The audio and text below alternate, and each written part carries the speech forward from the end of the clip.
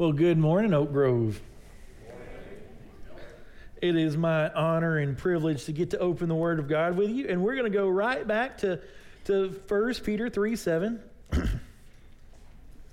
And I don't know if you've noticed, like this is now that we've been here together for a while, the normal operating procedure is where the period is from the week before is where we pick up the next week.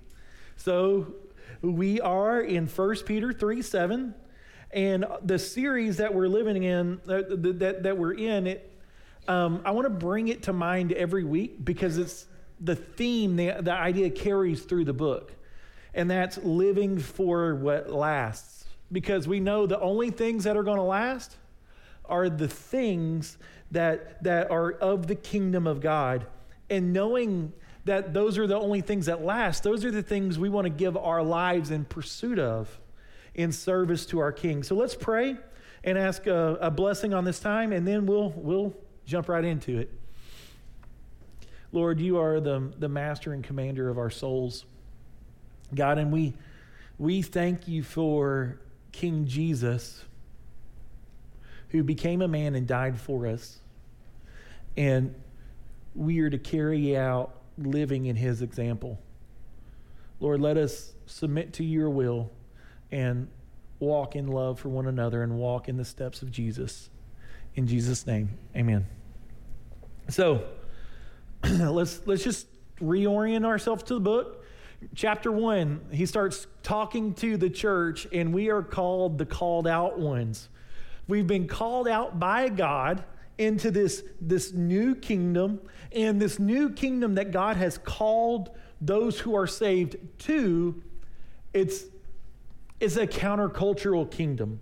It is an upside down kingdom. It is a kingdom with its own set of rules and ethics that those people who are called out to that kingdom, us, are to live by. Doesn't matter what the world's living by, what we've been called to live by. Last week, we looked at how Christian women are to conduct themselves and how they are to find beauty and where they're to find their adorning. This morning, Peter is addressing Christian men, and he is using much less words, but I think you'll find what he's calling men to do is in no way less demanding. And men, so I write the sermon at the beginning of the week, then I try to live it out. I just want you to know, Lord's been stepping all over my toes this week. You might want to pre-curl. God has been working on my heart. So here's our thesis, our what is true statement. A life lived in God's design requires a husband to understand his wife, honor his wife, lead with eyes looking forward to eternity, and to pray for his wife. I'll read it again. A life lived in God's design requires a husband to understand his wife, honor his wife, lead with eyes looking forward to eternity, and pray for his wife. So, what are we to do? To sum it up simply, we are to lead in love, modeling Jesus in your leadership. Lead in love, modeling Jesus in your leadership.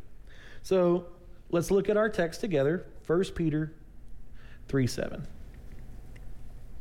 Likewise, husbands, live with your wives in an understanding way, showing honor to the woman as the weaker vessel, since they are with you of the grace of life, they are heirs with you of the grace of life, so that your prayers may not be hindered. May the Lord add blessing to the reading of his word. So the first thing we're going to look at is to walk in understanding. Peter moves from talking to wives to now talking to husbands. Verse 7 starts just like it started with the wives, likewise. So the question you got to say is likewise to what? And context drives meaning. Let me say it again. I think I say it every week. Context drives meaning. When you are reading the Bible, context is king. Context will let you know what seems maybe to us obscure. So the context is how men are the context is the only way that we will understand in what way men are to relate to their wives who they lead. And the context is Jesus. The way of living that we are called to do all hinges on Jesus as our example. You'll remember that from chapter 2. It says, Jesus is your example. Walk this way. Remember how Christians are to relate to the government, and masters to their slaves to their masters, and wives to their husbands. All of this is driven from 1 Peter 2:21 through 25. And that's the example of Jesus. They're bookended both on this, and then we're about to get some more of the way that Jesus lived. That's coming next week. So likewise, men, walk with Christ as your example, submitting to the Father and suffering for those who you love. That's how Jesus led, isn't it? He submitted to the Father, and he suffered for those that he loved, and he suffered for those that he led. This Greek word translated here as understanding is pointed more towards God than to our wives. The word wife is actually inserted there from the Greek. It's done because it's the main subject of the next the next part of the sentence, the next comma. So we know that that's the context. But just like words in our language have connotations and have meanings that might be missed if it was being translated to somebody who speaks a different language, so does Greek. And this word understanding has the connotation of understanding with fear. We are to live in understanding of our wives in fear.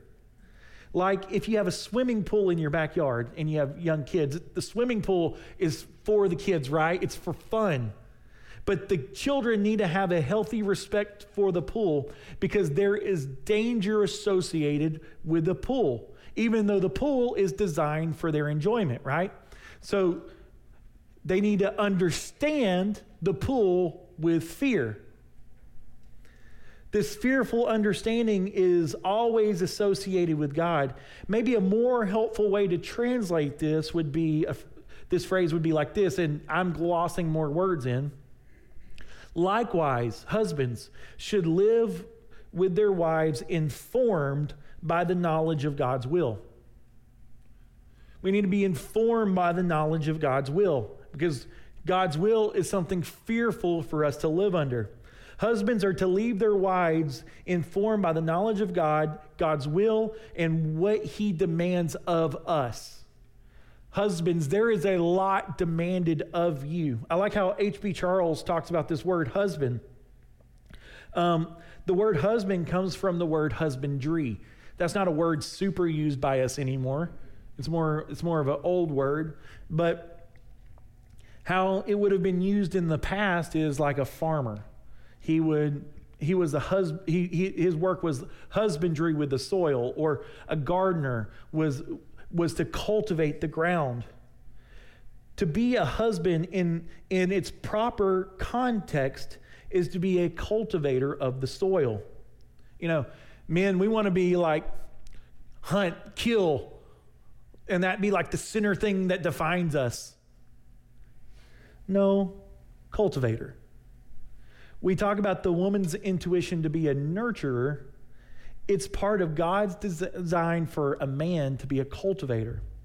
Cultivation is a husband's ministry to his wife. Cultivate your relationship with time. Cultivate your relationship by listening carefully. Cultivate your relationship by paying attention, getting involved in the things that she likes. It doesn't matter if you like them. Get involved. Enjoy it. Cultivate your relationship by encouraging her. And this is, in part, relating to your wife in an understanding way. Men are commanded here to relate to their wives in an understanding way. So In what way are we to understand our wives? Are we to understand all women? No. Too big of a task. One woman, your wife. You are commanded to understand your own wife. We are to learn our wife. We are to know her. And a husband, if you said yes, you said I do, you said yes to being a lifelong learner of your partner. Over my years of counseling men, the two greatest arguments in a marriage, money and intimacy. For most men, they'll come in and they'll make some offhanded comment about physical intimacy in their marriage, or they'll name it by a different name of feeling stale intimately. A good book for leadership, which you are called to, is called Extreme Ownership by Jocko Willink. He's a former Navy SEAL. Hey, to be very clear, this is not a Christian book. This is a retired, hardened Navy SEAL. So, if you read it, I'm putting those parameters up. But if you live this way that he's talking about in extreme ownership, I think it will change your life. A leader must own everything in their world. I think husbands, we need to own everything in our marriages. Well, I didn't do it. Husbands, we need to own everything in our marriages.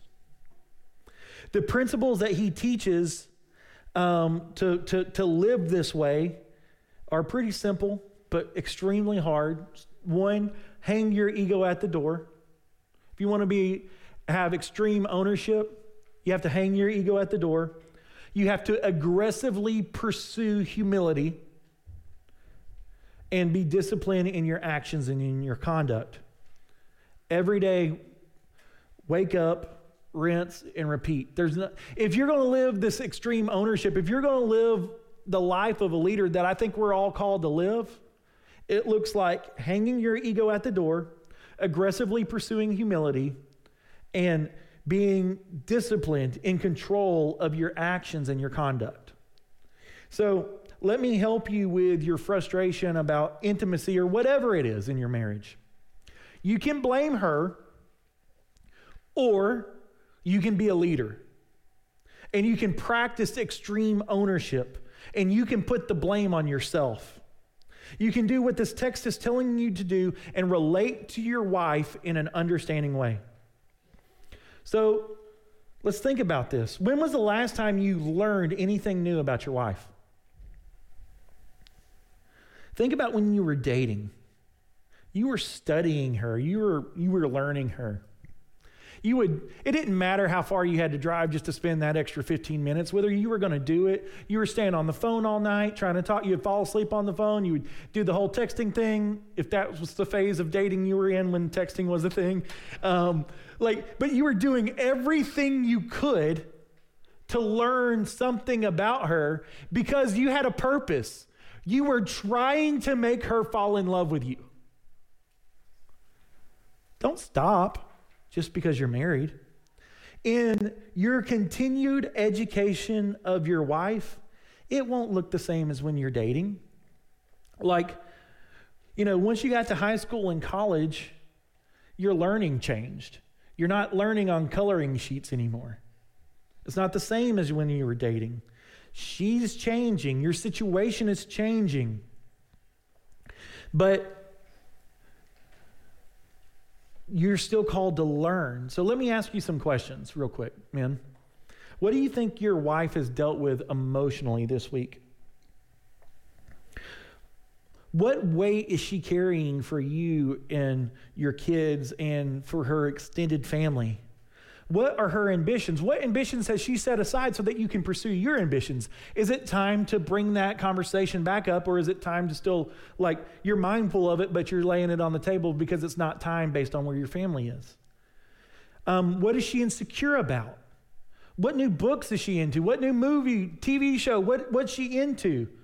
Again, I'm going to say it doesn't matter if you like it or not. Be involved in it. What new music is she into? Because she's not the woman you married. Kind of like you're not the man she married. Y'all are changing. You're evolving. And I'm not the greatest learner of my wife. Unfortunately for her, I'm a very slow study at most things. But with your frustration about physical intimacy or finances, whatever it is, you need to ask yourself how well you've been learning your wife. Work on the emotional intimacy, and likely everything else will probably fall into place. And if it doesn't, like that's not a promise, by the way. If it doesn't, be a leader. If it doesn't, don't stomp your feet like a toddler. You're not a petulant child. What have you been commanded to do? Live in an understanding way towards your wife. You're called to be a leader. Living in an understanding way with your wife is an issue of the heart between you and God. It's not contingent on what she does. You living in an understanding way with your wife is between you and God. It's a heart issue. It's a worship issue. You can't handle what she's doing. You don't just get to be understanding when you get what you want. You don't just get to be understanding when life is working out how you want. You are called to lead. You are called to lead in love, and you cannot lead in love if you're acting like an emotional infant and throwing a tantrum every time things don't go your way. Jesus does not throw a tantrum when we don't do what he wants, right? We are to model Christ. And how does Christ lead? Jesus leads with understanding and gentleness and kindness. Jesus leads in such a way of extreme ownership that he committed no sin, but he paid the debt for the sin that we committed. Let's look at our next part of this verse real quick. We are to show honor to your wife. The text says, showing honor to the woman as the weaker vessel. Remember again, this is all attached to what's been previously said in the book. So we get this idea of honoring people a couple of times. The first time it says honor everyone. Then it says honor the emperor. And now we crescendo with honor the woman. Honor your wife. Yes, she is told to submit. You are told to honor. To me, based on this command, if you're acting in a way that is not in servant leadership, if you're acting in a way that is not servant leadership, driven from love, you are operating in sin. If you are living a life that is not servant leadership towards your wife, you are operating in sin. Belittling your wife is sinful. Talking down to your wife is sinful. Treating her as if she is not your equal is sinful. In most cases, the only thing that she is not equal to you in is stature and physical ability. And you are to relate to her in an understanding way, conscious of God's design, and show her honor. The wife here is described as the weaker vessel. So what does this mean? Well, I just alluded to it. It's her physical stature. Nothing in the Bible suggests that in any way that women are weaker emotionally or mentally than men. Peter's not suggesting that a woman is morally or spiritually weaker than a man. Peter is directing our attention to the things that are uniquely feminine. Even the word here for woman is saying something about the ability to bear children. Pointing back to the husband, that what Peter's doing is he's pointing out what's uniquely feminine about a woman so that the husband would walk in knowledge that God would require him of concerning the female sex. So a vessel is a physical structure that holds stuff like a pot. And the way that God built and designed men's skeletal structure is that in most cases, we are physically larger and physically stronger.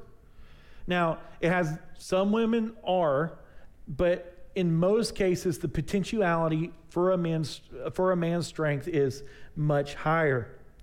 And as a matter of fact, God knit us together in the womb of a woman. And in the womb, he designed each one of us male and female, making us masculine men and making the women feminine. While God made us equal, he made us different, not just physically and biologically, but we're different in how we relate to each other on an emotional level. And that's okay. It's okay that God made us different. There is beauty in that diversity.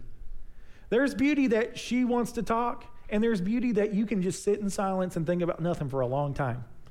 There's beauty that you want to go build stuff and make stuff. There's beauty that she wants to decorate and design. There is beauty in that diversity. Someone's gender dysphoria or a new law does not and cannot and will not change God's design. Just because a woman has a surgery and says she's now a man, that does not make it truth. God has design, he has a design for the sexes more than just their reproductive organs. We are feminine and we are masculine down to the strands of our DNA. Your sexuality has been encoded into the smallest part of who you are. There are over 1 trillion cells in the human body. And of these cells, 3 billion cells hold DNA. And each strand of DNA declares, these 3 billion cells, multiple times over, declare that you are what God designed you to be. It has the thumbprint of God's design on you. You cannot erase God's design with surgery. And it's good that God made us different, and we should honor these differences. When we look at creation in Genesis 2, God only calls one thing in the 6 days that he created not good. It was not good that man was alone. And it's funny, I think about Jordan going out of town for a day or two. Like, it's amazing how quickly I turned feral. Look at your screen real quick. Then the Lord God said, "It is not good that man should be alone, and I will make him a helper fit for him." God said it wasn't good that he was alone. You know how the story goes. He puts Adam to sleep. He takes from his side. He creates Eve. He creates a helper suitable for Adam. Most translations just say helper, but the Hebrew here is 2 words for helper. It's ezer, and then the next word is kenigdo. You don't need to know that. I want you to get the idea.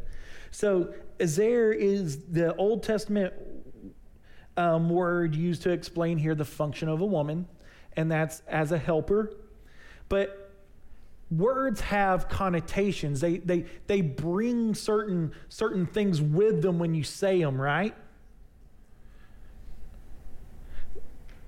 It's kind of like the difference, what a word can do. What's the difference in thunder and lightning? Power, right? This word has some meat that comes along with it. And the Hebrews don't have as many words as we do. They only have like 3,000. It's not very many. And we've got 100,000 words. So when they would choose these words, they would come with a picture. And here's the picture around this word. Other ways that it's used in the Old Testament. It's used, helper is used for the military aid for rescue. It's used as for God as a helper to Israel. And it's also used for the role of woman. Ezra doesn't denote weakness or that she's less than man, because it's the same word used for God. It's the same word used for an army coming to save. It's a strong helper. But let's look at this kenigdo. It means to oppose or to be in opposition to. God's role from the beginning for women is a position of strength in what was lacking in man. She's to be a strong helper and a rescue to stand in opposition to you. Now, ladies, real quick, before you go too far with that, this opposition is not, it's a positive opposition. It's not a point of obstinance. It's not a call to be obstinate for your husband's good. But it's not like an enemy across battle lines. It is the positive application of resistance is this opposition that we're talking about here. So imagine I have two 2x4s. And just for the sake of argument, pretend that I could stand one up right on its end. Like I'm some magician. I can just stand it up. How strong would that structure be? You can blow it right over, right? Now, imagine I had two 2x4s, and this is this idea of opposition. They oppose each other. It's a force coming in a different direction, and now you have a structure. That's the idea. It strengthens the structure. It's the positive application of resistance. Honor her rightly, because without her, God's structure, God's design for the home and for the family and for society cannot operate without her being who she's been made to be in God, which is an opposition, a positive application of resistance, and a strong helper. The Bible says, show honor to your wife. The word show is actually showing. It is implying a continuous action. Honor means to place in high value and to count it a privilege.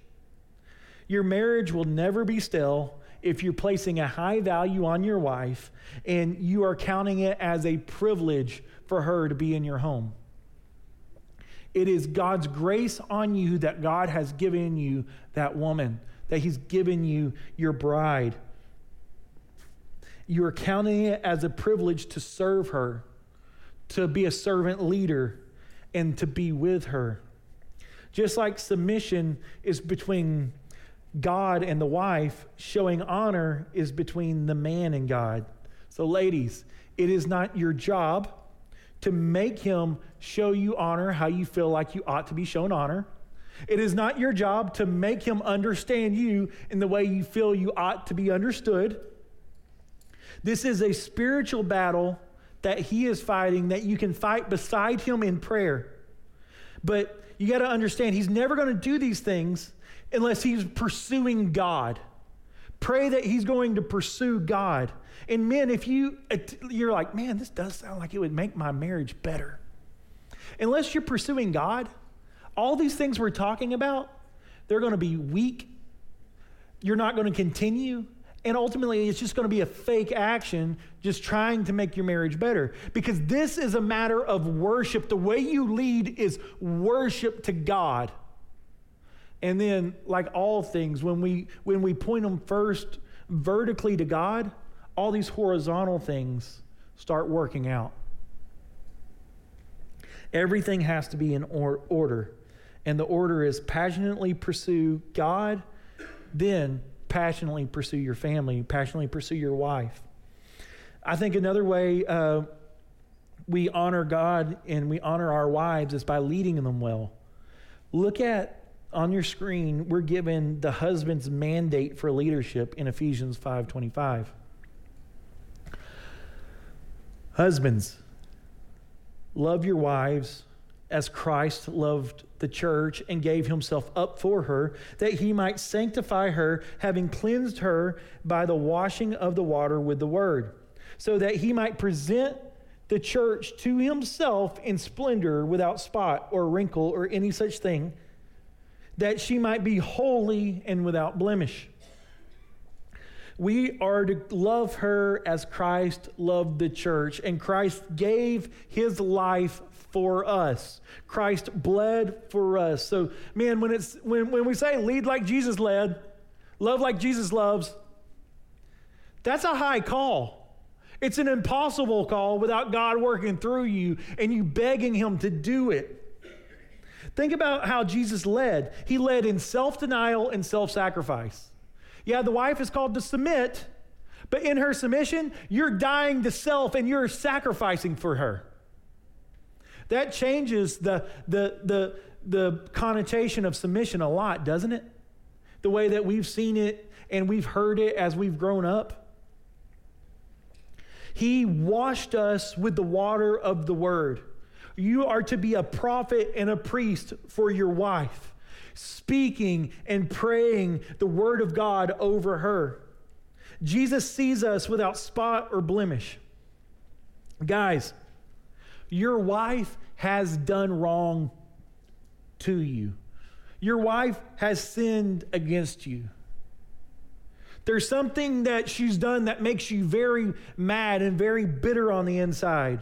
Or even when you just think about it, you just become furious.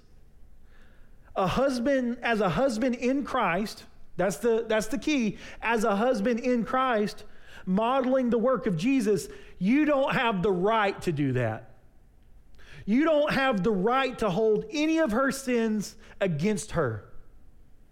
You have been washed by the blood of Jesus. You've been washed by the word, and he sees you, he sees the church as spotless and without blemish, even though you're not spotless. The command here for us is to not hold anything against our brides, but to see her as sinless.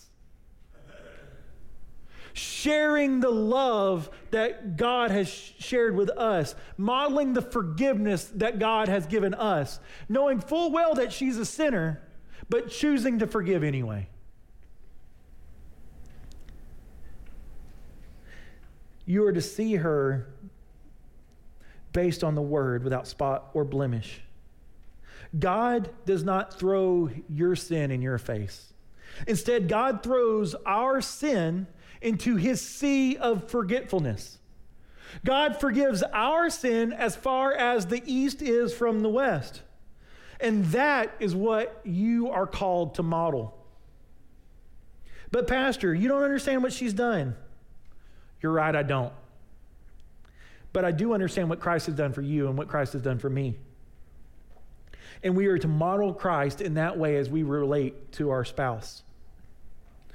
We, before Christ, we were rebels against God. We sinned against God.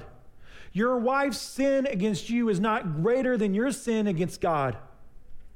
And when you put things in the context of the Old Testament and you start thinking about the pictures that were given for sin, God sees your sin as infidelity to him. God paints it so graphically that, and I'm not trying to be crude, it's like he caught you in the act of cheating. That's how God sees our sin. He's disgusted by it. It hurts him. It breaks his heart as the great lover of your soul.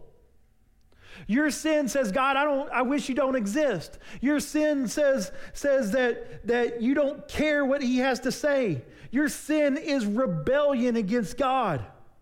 And even still, despite your sin, despite your action, God being rich in love and mercy, sent his one and only Son. God became flesh and died on a cross for you. God came to earth and he dwelt among us and he bled and died on a cross and he gave us his righteousness. Righteousness that we could never earn. Righteousness that we don't deserve. And I want you to understand and I want you to remember that you don't deserve the righteousness that you found. The love that God has for you is in spite of you. The love God has for you is based on the love he chooses to have for you. God's love is not based on any merit that we have. It's based on him. That's how you're called to love. You're called to love. It's not conditional on what she does.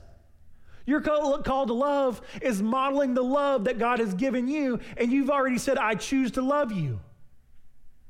His love is long-suffering. His love is everlasting, and that's how we're called to love.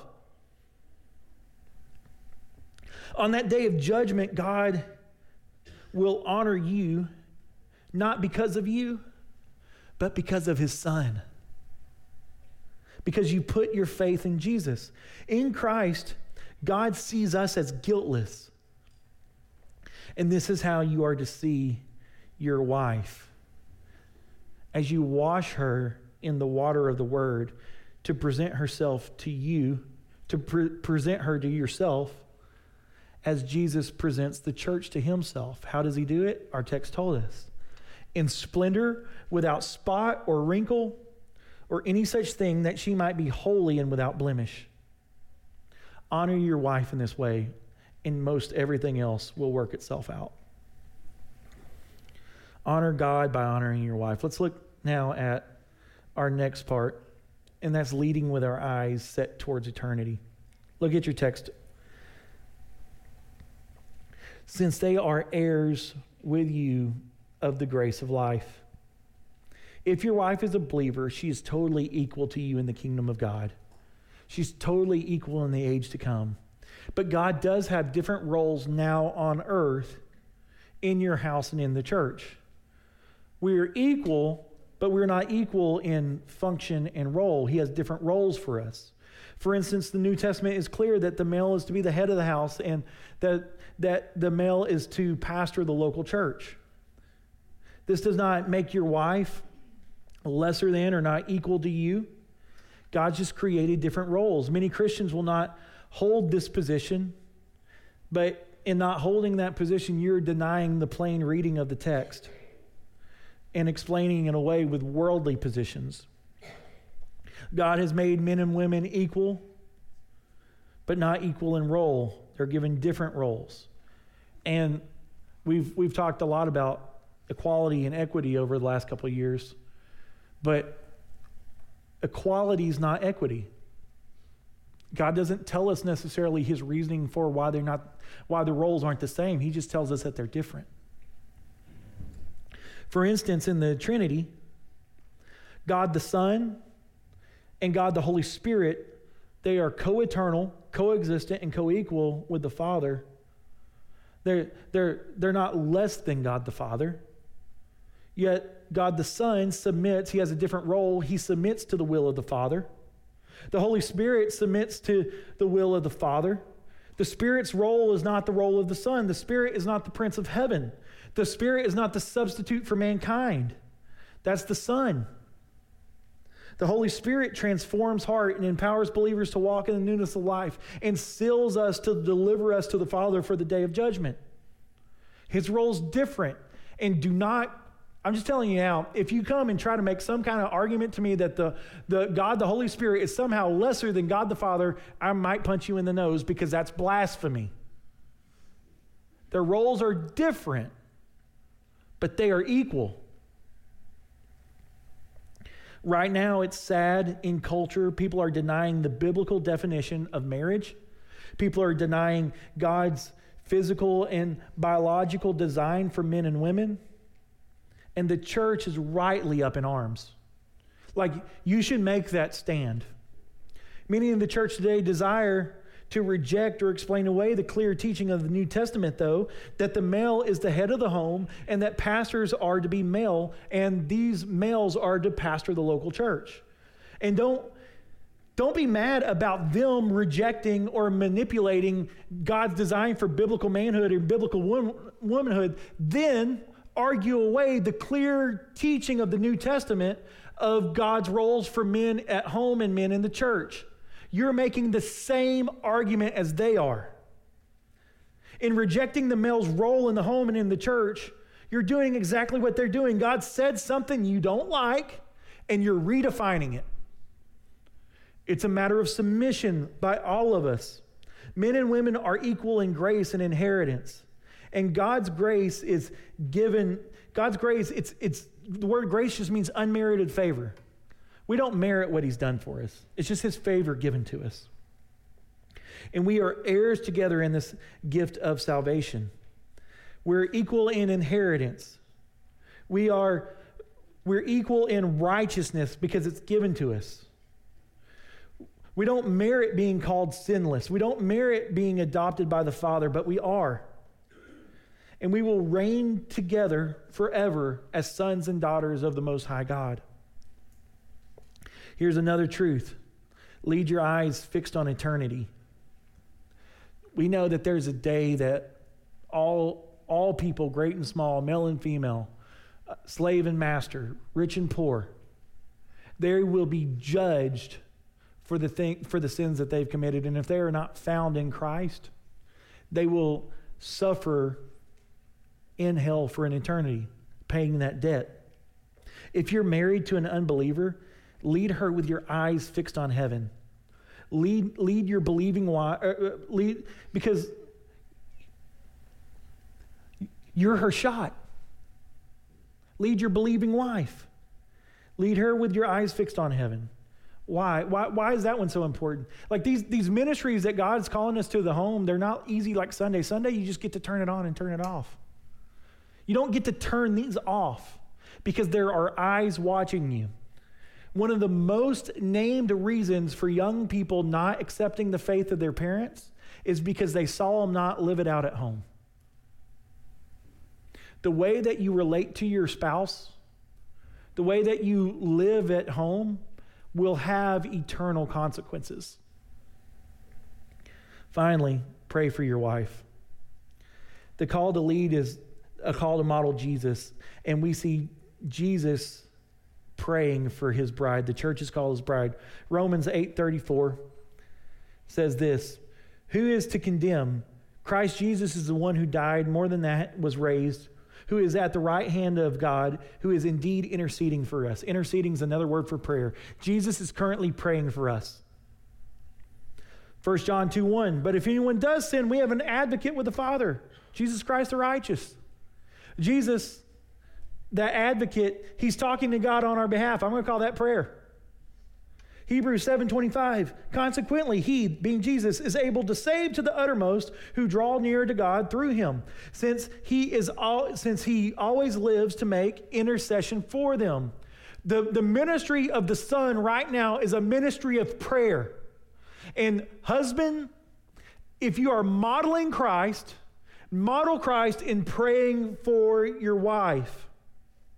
I can tell who you truly love based on who you pray for daily.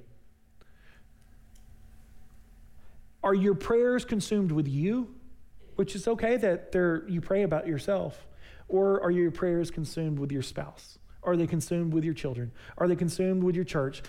Pray for all these things, but you have to have the ministry of prayer, because when you're praying for her constantly, you're going to have a right heart of understanding towards her. So why would we pray? Why would we act in an understanding way towards our wife and lead the way that we've talked about this morning? Our text gives us a curse for the man who doesn't. Look at your screen. "So that your prayers may not be hindered." So that your prayers may not be hindered. Yeah, man, that's a curse. That's a terrifying curse.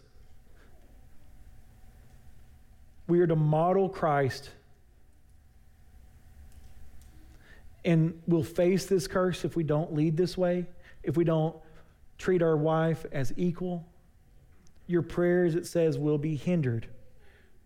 What does it mean that your prayers will be hindered? It means that God will refuse your prayer. And my mind just goes to all the things I need to pray for. That's a terrifying reality, and he doesn't give us any qualifying statement to that. God judges harshly all those who are in positions of authority and abuse or mistreat those under them. So, men, let's decide today to lead in love, modeling Christ in our homes. If you're here today and you don't know Jesus, I'm be right here. I'd love to talk to you about what that means. If maybe you want some prayer about your family or your marriage, I'd love to pray for you. I'll be down there. But let's go to the Lord.